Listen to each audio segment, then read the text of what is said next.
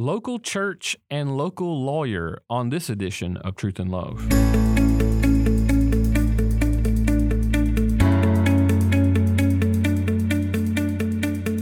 I'm Dale Johnson, and you're listening to Truth and Love, a podcast of the Association of Certified Biblical Counselors, where we seek to provide biblical solutions for the problems that people face. And today I'm so delighted to have with us Todd Sorrell on the podcast once again. Todd is a California state licensed lawyer. He has been practicing for 25 years. He works with disputes of different kinds, and I wish I knew all the legal lingo. I'm sure he can fill us in on that. He works at the state level, the federal level, and also works with international arbitrations as well. He graduated with his JD from UCLA. Go Bruins, so I understand. And he also graduated with his Master of Arts in Biblical Counseling from the Masters University. He's ACBC certified. And Todd just brings a wealth of knowledge to this issue when we discuss legalities and how pastors and churches and counselors should think about legal issues. And so I'm so grateful, Todd, that you're here with us. We need to walk hand in hand, especially in the days that we live in today. And so thank you so much for being here with us on the podcast. Glad to be here, Dale. So as we think about this issue of local lawyers, certainly we believe the church is an autonomous thing, and we're supposed to be led by Christ, who is our head, and elders who lead us and shepherd us well. But we also recognize that we live in a society. We live in communities. We live in states that are under regulations, and governments are a part of the plan of God for society to help keep peace and so on and so forth. And so it's important that we understand there are distinctions of authority, but we also recognize that there are several places where some of these things overlap. And I think it's important for us to think about. I know for me, several issues as a counselor have arisen over my past as dealing with different issues in the counseling room, and even pastors coming to me asking, man, what should we do about this? And inevitably we wind up talking about the issues. We need to be asking lawyers some of these things because we're unsure, or I'll have people from different states who ask questions about various things. And a lot of it is specific to a specific state. And so, man, it's so important as we think about this issue.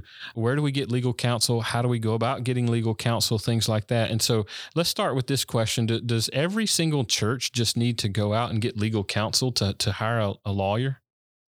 Not necessarily. Let's make something clear. Not every church has the same legal needs. Mm-hmm. A tiny rural church might have very different needs than a mega church in an urban area. Mm-hmm. That doesn't mean that the tiny church doesn't need legal counsel or the mega church does. What I would just say is that I believe it's important for a local church, if possible, to have a relationship with a local lawyer. That doesn't mean retain him. That doesn't mean pay any fees. That doesn't mean anything other than having a relationship, so that if something happens, you can turn to a person who is someone that you trust in the legal area for a legal perspective. Now, at some point, it might turn into something where legal fees need to be paid, but I think up front, at least, in a preventative way, it's wise to have a relationship well in advance of legal needs arising so as to avoid legal needs. Now, we started with this whole thing with the title, and I think this is crucial, talking about local churches, and so wherever you are, and we used the phrase needing a local lawyer. Now, why is that an important thing that churches would seek out local legal counsel? And that's a great question, because a lot of people think that, I know somebody who knows somebody who knows somebody. It might be another state, and I'll make a call to him and he'll tell me what I need to know, and I can then just figure it out and rely upon that. Mm-hmm.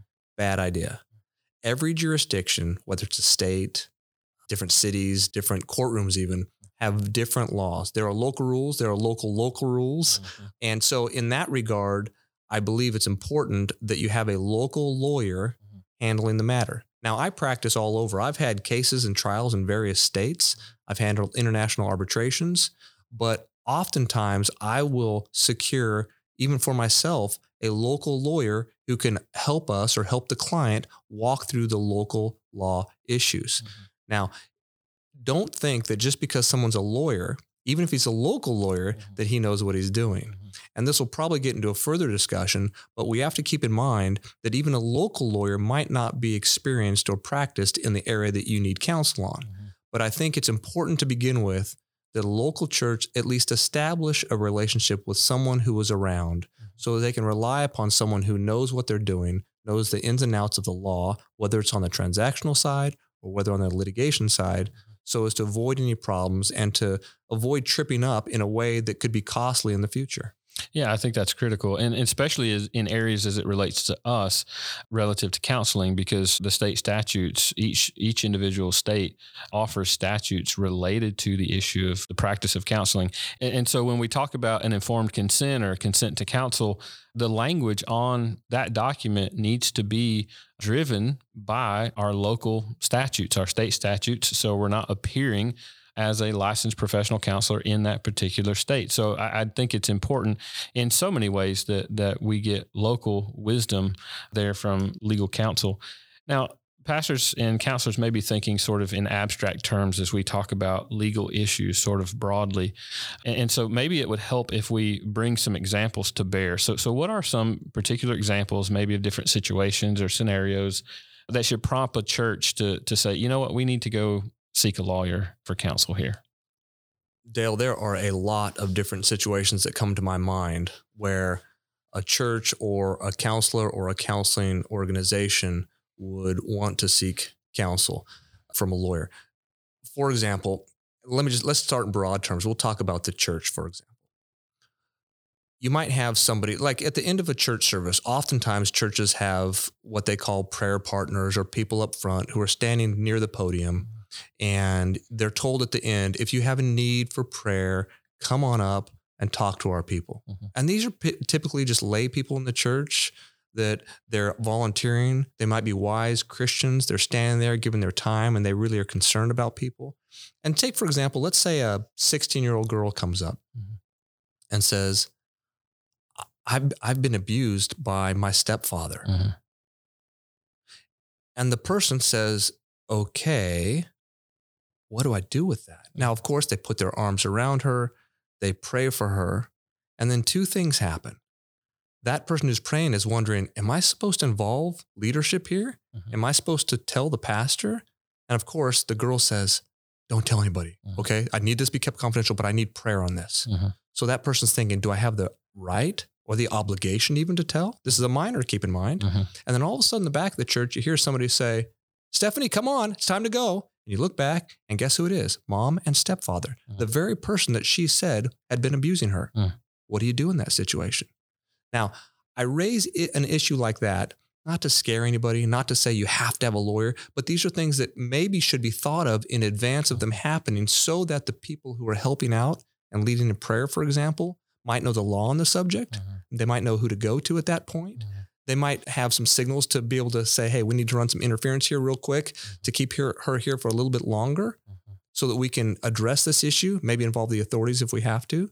Take another situation where you're counseling somebody who has come to you with unrighteous anger and you work through them. You have an 8-week session. Things go great. He seems repentant. He's worked through. He has resolved things. His tongue, his behavior seems to modify. Everybody agrees. He stops counseling or this discipleship process, at least in the formal setting.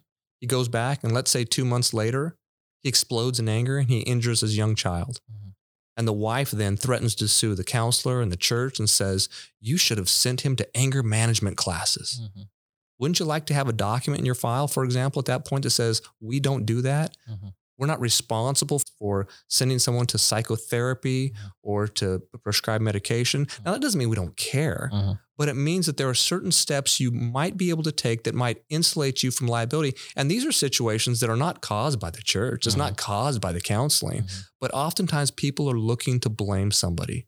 So wouldn't it be wise in advance to at least consult with somebody or consider legal counsel in those situations or in advance of those situations? Now, I can give you example after example of things that have happened. People lying about what's happened at the church.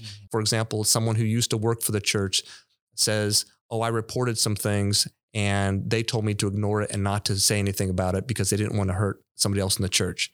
And you realize, well, that's just nonsense. This person used to work for us and she was fired because she was stealing from the church. And then you want to set the record straight, but then someone gets the bright idea to say, wait a minute, that information comes from her personnel file. Is there a legal obligation to keep that confidential? maybe we should talk to a lawyer. Yeah.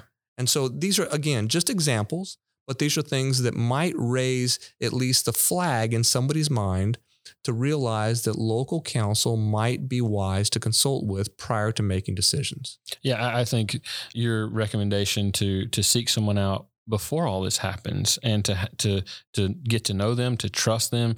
You don't want to be trying to find legal counsel on a Monday after you've heard somebody's been abused on a Sunday. You're still sorting out what to do about the situation, and that's not the time to make that happen. Now, let's just say that I'm a local pastor or an elder at a church, or I sit in church leadership in some way, shape, or form, and I'm hearing everything that you're saying. I'm tracking with you, and I'm saying, man, this is really helpful. And when we need to go about doing this, because, man, I see some spots where we might be vulnerable, where we're not prepared for this. How does a church, if you're talking to me as an elder, how does a church go about choosing a local lawyer? Dale, we're going to address this in the book that's coming out in greater detail, but let me say this in short. When you're trying to choose a local lawyer, you are choosing someone just like you would choose any other profession. You talk to people, you pray about it, you get evaluation from other clients perhaps. You are looking for someone who you think has the expertise in the area you want, or if you're not sure what legal needs will arise, you're looking for a trusted legal advisor. When you're sitting with this person, first, you never pay for a consultation. You should just meet a lawyer. If they try to charge you for a consultation, then find another lawyer. So you're meeting that person. Do you get along with the person? Is he sincere? You want someone that you can communicate with well. For example, if he cannot explain something to you clearly, the chances are he won't be able to explain something to somebody else clearly. So you're going through these very practical evaluations. And you can look, for example, in the church. If you have a big enough church, chances are you might have a lawyer there. That being said, don't assume or let anybody else assume that the person in your church is the right lawyer for the job. He might not have the expertise, or he might not be a very good lawyer. And he might be a person who thinks that he has to be the one called for every situation. And that's not the person you want. You want somebody, if you're looking for a lawyer, who will be the trusted advisor to handle the legal needs. Now, the next question that would arise is, does the lawyer have to be a Christian? The answer is no, the lawyer does not have to be a Christian. But I can say that a Christian lawyer sometimes provides a perspective that a non-Christian lawyer cannot, and will understand things that the church wants to do or does not want to do in a way that a non-Christian cannot. For example, a church may very well say that it does not want to be particularly aggressive with a particular claimant because of Christian or biblical principles. A non-Christian might not understand that legal strategy, but our audience is God. In 1 Corinthians 10:31, I always go back to this verse, do all things to the glory of God. How do you as a church select a legal advisor to the glory of God? How do you as a church handle legal issues to the glory of God, whether they're friendly legal issues or conflict-related issues? So you're looking for someone who can help fulfill that role. And also, you're looking for someone who will wisely handle church finances, the funds. Get that resolved up front. Legal bills is an area where issues arise. That's why you need to address them up front. Don't assume that a Christian lawyer is going to give you a freebie, and don't assume that there's going to be a lower rate. There might very well be, and truthfully, I think there should be. But you just need to address that up front to avoid problems. Because the money you're using to pay that lawyer is money that comes from church members tithing, and that's God's resource. Don't waste it. Yeah, we want to be good stewards even in this particular area. And I just have to say, thinking through this issue and to think about how many pitfalls that there are where we can make missteps, again, unintentionally. So I think the wisdom that you're giving us here, Todd, is very needed. And I hope that this is going to be an encouragement for all of you as counselors and as pastors, as you seek to lead the church well and to shepherd your people to the glory of God.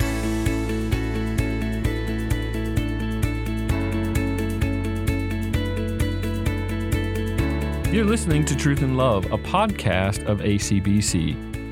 Now today, the drop date of this podcast marks the release of a new book put out from New Growth Press in conjunction with us here at ACBC.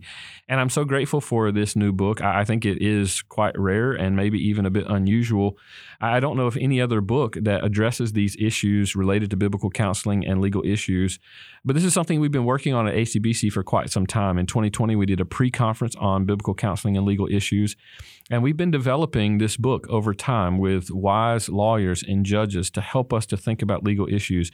Listen, we think this is going to be an important work that's going to support the church, not just in relation to counseling ministry, but we talk about even broader issues that we believe pastors, elders, church leaders need to be informed about, along with biblical counselors, to be prepared for some of the legal issues that we're facing. Listen, we don't need to face unnecessary litigation. And what we're trying to do in this work is to help you to prepare well, get your documents in order in an appropriate way to clearly define how you're practicing religion so that can face legal standing. And so, listen, I want to recommend this book to you. It was a book that was edited by myself and Ed Wildy, another lawyer out in California, along with Todd, who contributed, and several other lawyers that we appreciate, who love the law of the land and who also love biblical counseling. And so I want to recommend this book to you. I think it would be an important book for you and your church leaders to consider